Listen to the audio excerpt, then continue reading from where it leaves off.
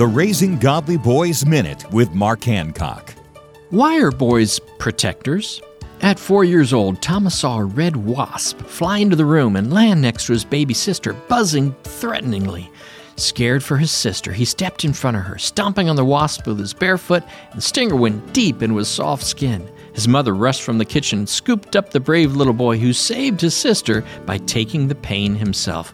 Boys are men in training, and the God-given role of protector is hardwired into them. Masculinity is not toxic. It's godly. It's heroic. Help your son become the best. Live Christ in your life. Find good, strong mentors to train him and high-character friends to walk alongside him. For more information about raising your son into a godly man, visit Trail Life USA or RaisingGodlyBoys.com. Find free resources to help you at RaisingGodlyBoys.com. RaisingGodlyBoys.com.